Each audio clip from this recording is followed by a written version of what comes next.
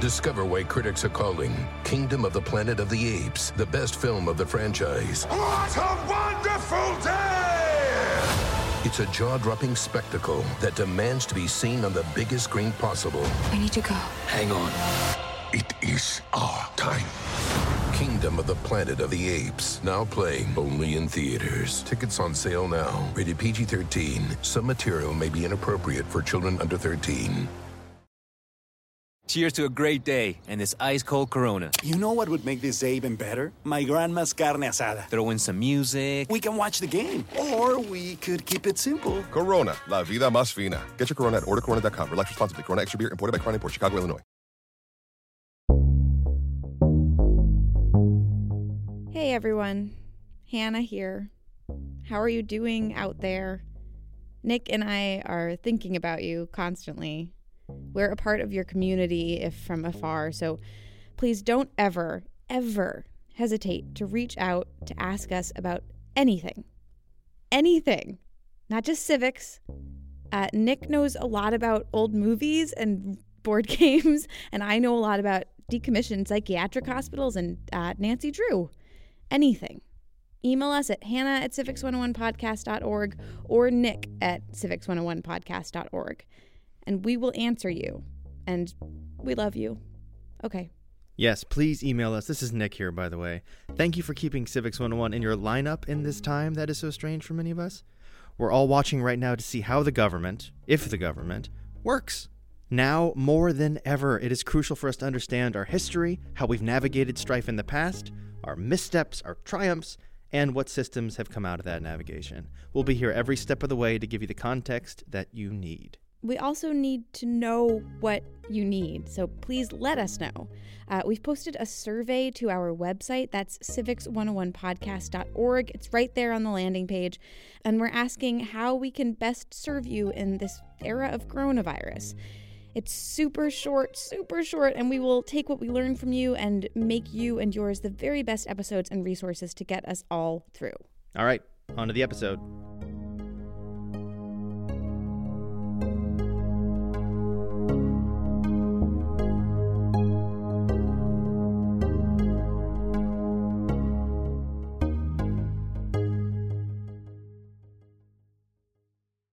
There's this pretty powerful story that tends to go along with telling people how the 19th Amendment came to be.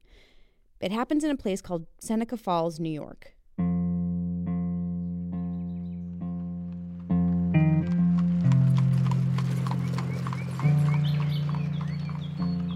So here's the ad that was published in the Seneca County Courier. A convention to discuss the social, civil, and religious condition and rights of women will be held, blah, blah, blah. Ladies only on day one. The public can come on the second day when... Okay, here we go. When Lucretia Mott of Philadelphia and other ladies and gentlemen will address the convention. We hold these truths to be self-evident, that all men and women are created equal. If you go back to the Declaration of Sentiments, the document that was the foundation of the Women's Rights Convention in 1848 in Seneca Falls, it sort of serves as a manifesto for the women's rights movement in the early 19th century. And there were lots of things they were asking for. This is Laura Free. She's an historian of voting rights. I teach college students at Hobart and William Smith Colleges in Geneva, New York. My most recent book was called Suffrage Reconstructed: Gender, Race, and Voting Rights in the Civil War Era. She's also working on a podcast called Amended, which is tackling, coincidentally, the 19th Amendment, which is just a glint in the eye of all of these women at this convention at Seneca Falls. The Declaration of Sentiments that Laura is talking about, that's this document written primarily by this woman named Elizabeth Cady Stanton. It's modeled after the Declaration of Independence, and it basically says that women should be on equal footing with men. Let facts be submitted to a candid world. He has never permitted her to exercise her inalienable right to the elective franchise. He has compelled her to submit to laws in the formation of which she had no voice. And the 19th Amendment, just to clarify, this is the one that gave voting rights to women. Actually, can we just read it out? It's really short. Would you do the honors? Sure. Here we go.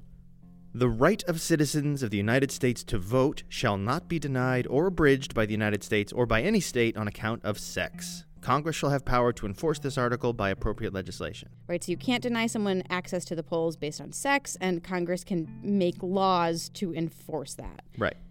This amendment was the result of decades of work on the part of the women's rights movement. So people like Elizabeth Cady Stanton, Susan B. Anthony, Lucretia Mott, Lucy Stone, these women had all been very much into expanding rights for women, things like property rights, the right to divorce, the right to have access to higher education, a very broad range of activities. Suffrage, otherwise known as the right to vote, is one of these activities. And that's what women are ostensibly granted with the passage of the 19th Amendment. It's ratified on August 18th, 1920, and written into the Constitution on August 26th, 1920. Wait, what do you mean by ostensibly granted? As soon as I started to report on this episode, it became clear that the story we think we know isn't really the story of the 19th Amendment. I want to say, I think it's very important from my vantage point that we not drop this story on August 26th when we celebrate 100 years of the 19th Amendment. This is Martha Jones. And I am the Society of Black Alumni Presidential Professor and a Professor of History at Johns Hopkins University. I'm a historian of the role that Black Americans have played in American democracy.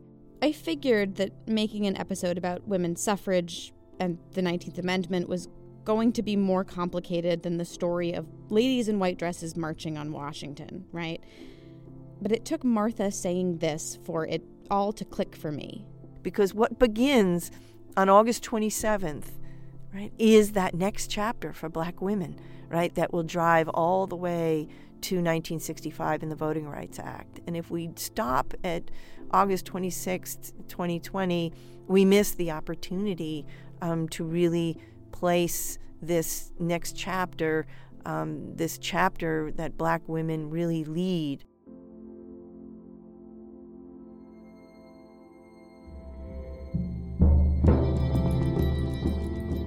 This is Civics 101. I'm Hannah McCarthy. I'm Nick Capodice. And today we are talking about the 19th Amendment, the long fight that preceded it and the long fight that followed.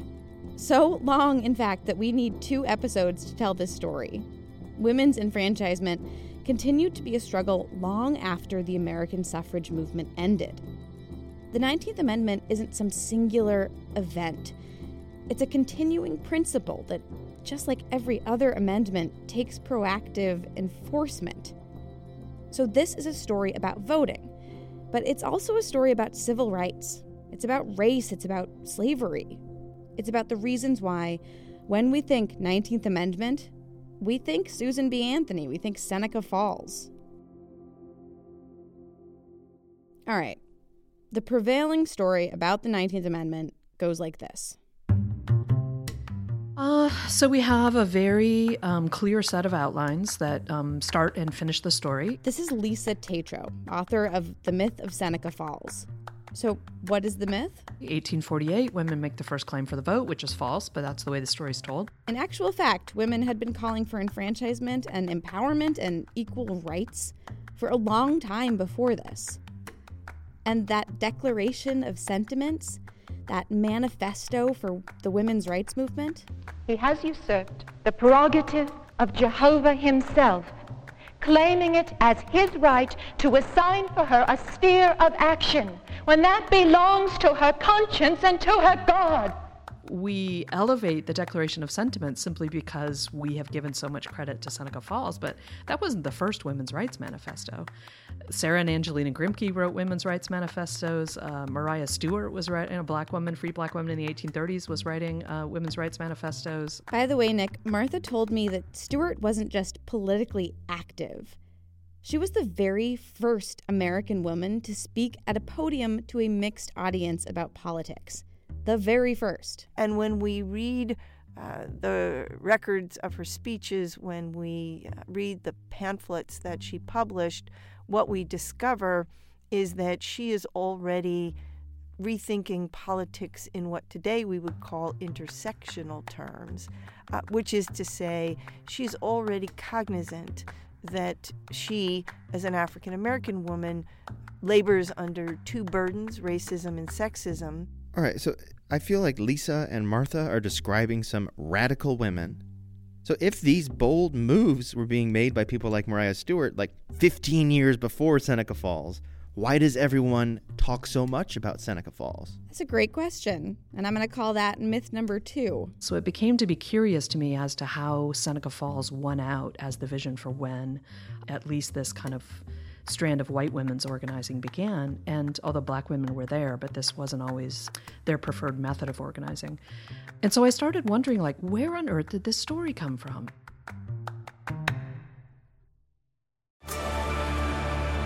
Discover why critics are calling Kingdom of the Planet of the Apes the best film of the franchise. What a wonderful day! It's a jaw-dropping spectacle that demands to be seen on the biggest screen possible. I need to go. Hang on. It is our time. Kingdom of the Planet of the Apes, now playing only in theaters. Tickets on sale now. Rated PG-13. Some material may be inappropriate for children under 13. Hey there, everyone. Hey, folks. The whole Civics 101 team is here in D.C. for a week. That's why you hear cars and stuff whizzing by.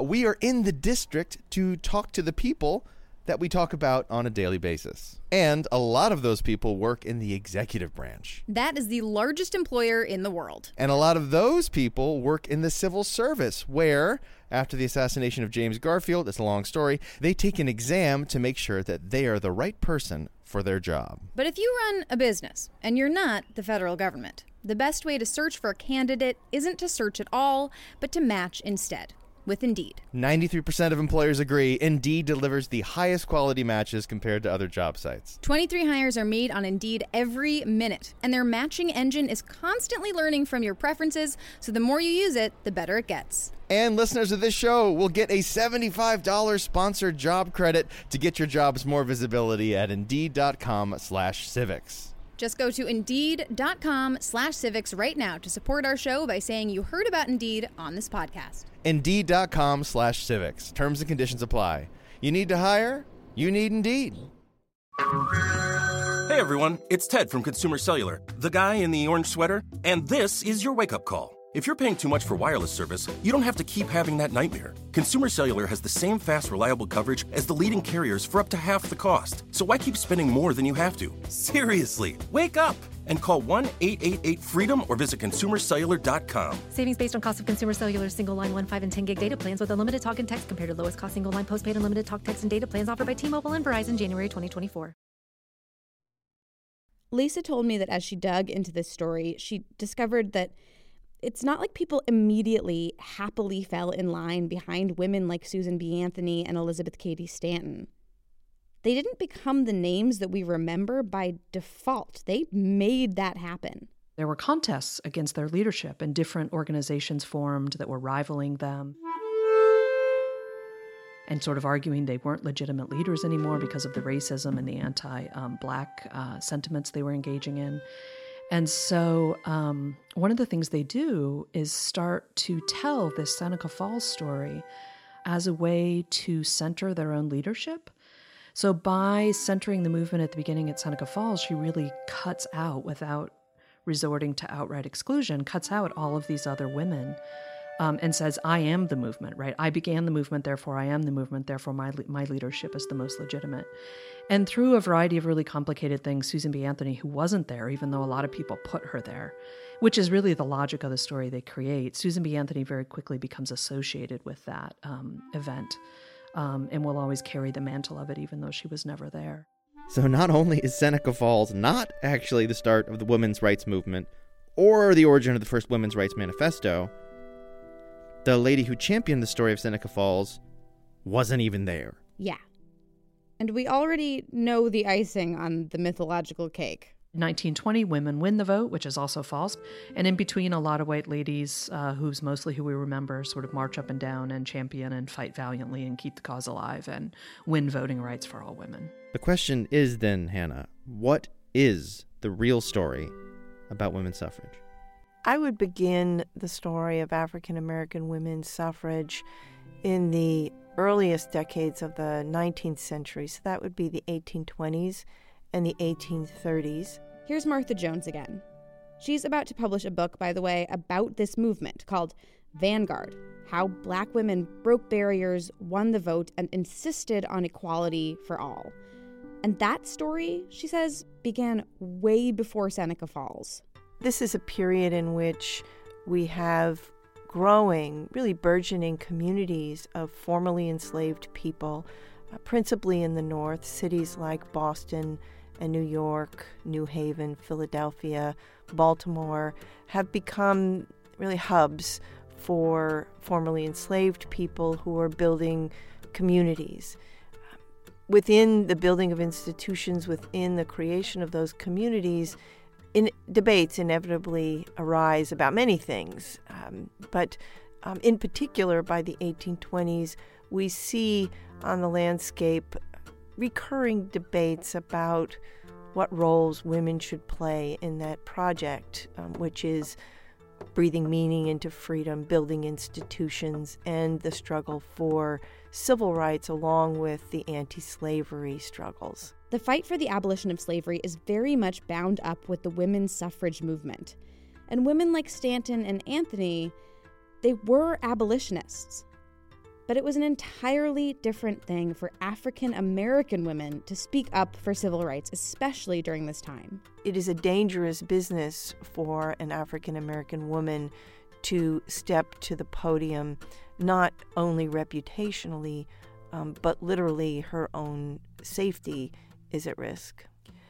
The term I've come to use is a movement for voting rights.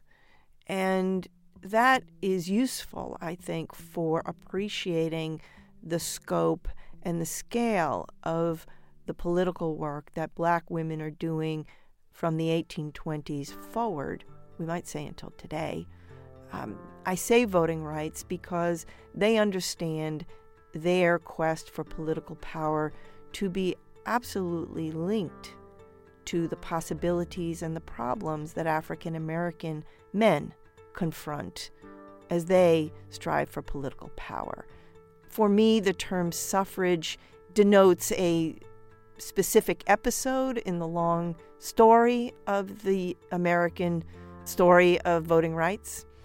Suffrage is a movement largely led by and championed by white middle-class women.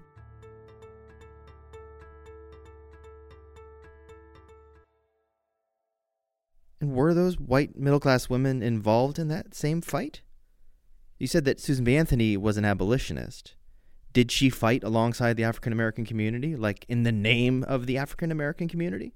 These women had all been very much into expanding rights for women, but they also were interested in ending slavery in the United States. So during the Civil War, they agreed to help the Republican Party to pass the 13th Amendment to the Constitution. And the 13th Amendment said that there can be no slavery or involuntary servitude in the United States. But ending slavery is a different thing from campaigning for civil rights. Did the 14th and the 15th get the same support from people like Stanton and Anthony? This is actually where things really start to fall apart. See, Laura told me that suffragists expected a kind of quid pro quo on the part of the Republican Party. Like, we helped you to get this massive legislation passed. We helped you to abolish the institution of slavery. And now it is time to give us what we want, which is women's rights, women's voting. But when Congress starts to debate the 14th and 15th Amendments, they also start to consider ways to exclude women from these changes to the Constitution.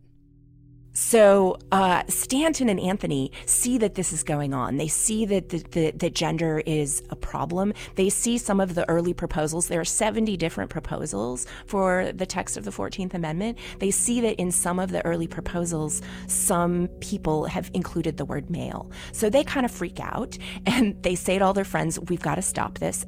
Now, at first, it seems like this could be a moment that will strengthen the activist community.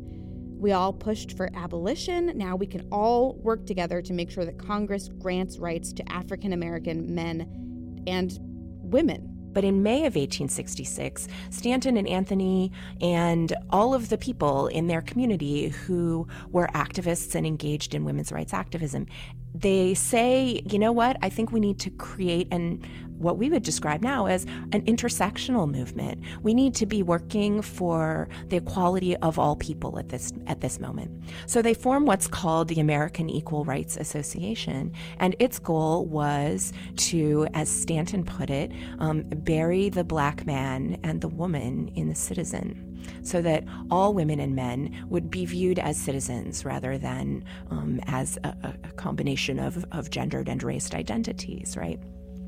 So they attempt this alliance. They attempted an alliance. Operative word there. At this meeting in 66, this is where Frances Ellen Watkins Harper, who's probably one of the most well-known black writers at this time period, she's a poet, she's a novelist, she's also an incredible speaker. She gets up and gives us a really interesting speech, and she says, basically, it's known as the all bound up together speech, and she says, we're all bound up together. Here's her language. She says, you white women speak here of rights. I speak of wrongs. So her experience, she's saying, as a woman of color in the United States, is an experience of being wronged, and that rights are important, but that she wants to rectify the wrongs, the harms that are being done to women of color. She's like, I do not believe that white women are dewdrops just exhaled from the skies. Right? Like, you delicate white women. And she says, too, that the white women of the country need the ballot in order to become better educated. She says, if there is any class of people who need to be lifted out of their airy nothings and selfishness, it is the white women of America. And almost right away, there starts to be tensions in this organization. Harper is not mincing her words here. And I'm starting to suspect that these white women activists didn't really see their enfranchisement as a way to help women of color.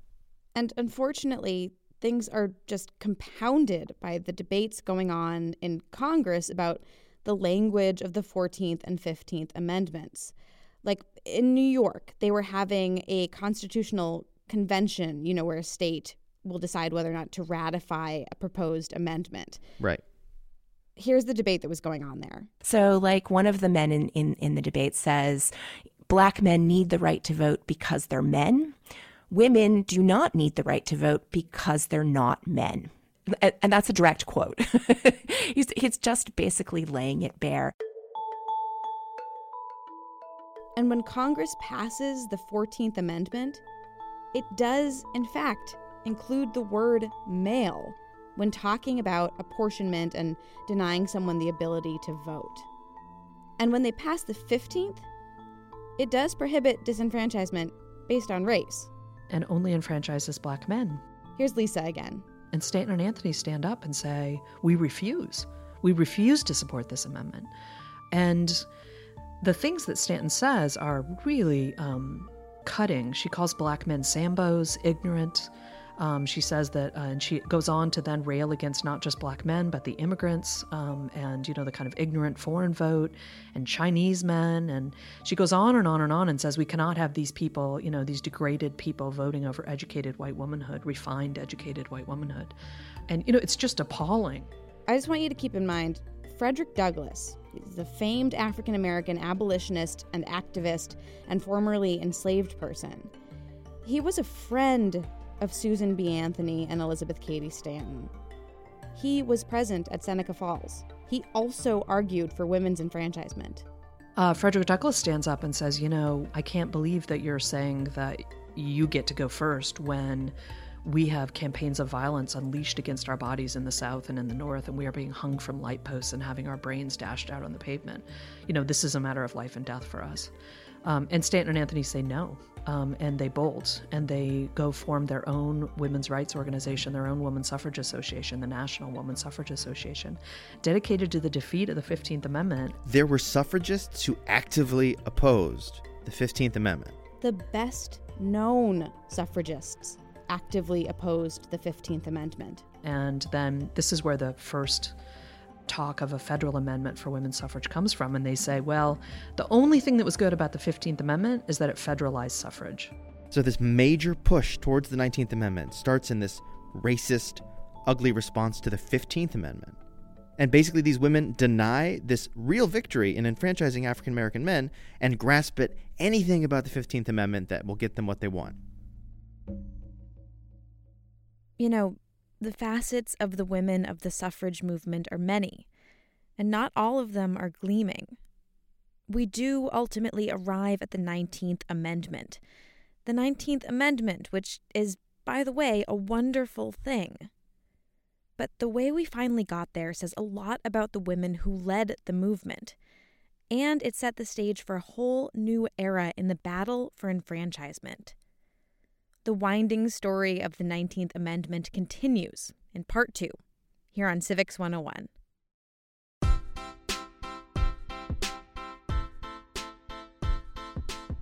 Civics 101 was produced today by me, Hannah McCarthy, with Nick Capodice. Our staff includes Jackie Fulton. Erica Janik is our executive producer. She also fights for things in dresses, but they're multicolored and she makes them herself. Maureen McMurray's daughters will adore her. Well done, Sister Suffragette. Music in this episode by Blue Dot Sessions, Doug Maxwell, Chris Zabriskie, and Chad Crouch. There is so much more to see at civics101podcast.org.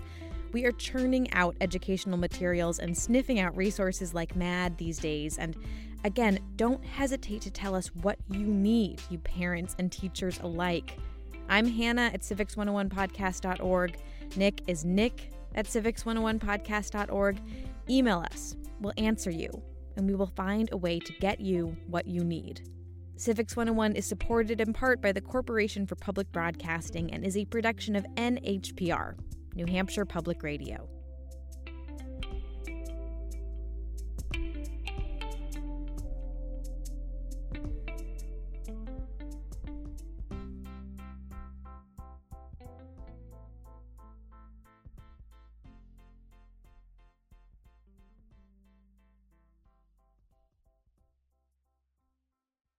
The living room is where you make life's most beautiful memories. But your sofa shouldn't be the one remembering them. The new life-resistant, high-performance furniture collection from Ashley is designed to withstand all the spills, slip-ups, and muddy paws that come with the best parts of life.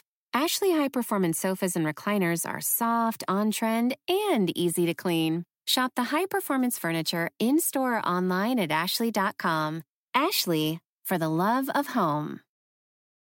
Angie's List is now Angie, and we've heard a lot of theories about why. I thought it was an eco move. Fewer words, less paper. No, it was so you could say it faster. No, it's to be more iconic. Must be a tech thing. But those aren't quite right. It's because now you can compare upfront prices, book a service instantly, and even get your project handled from start to finish. Sounds easy. It is, and it makes us so much more than just a list. Get started at Angie.com. That's ANGI, or download the app today.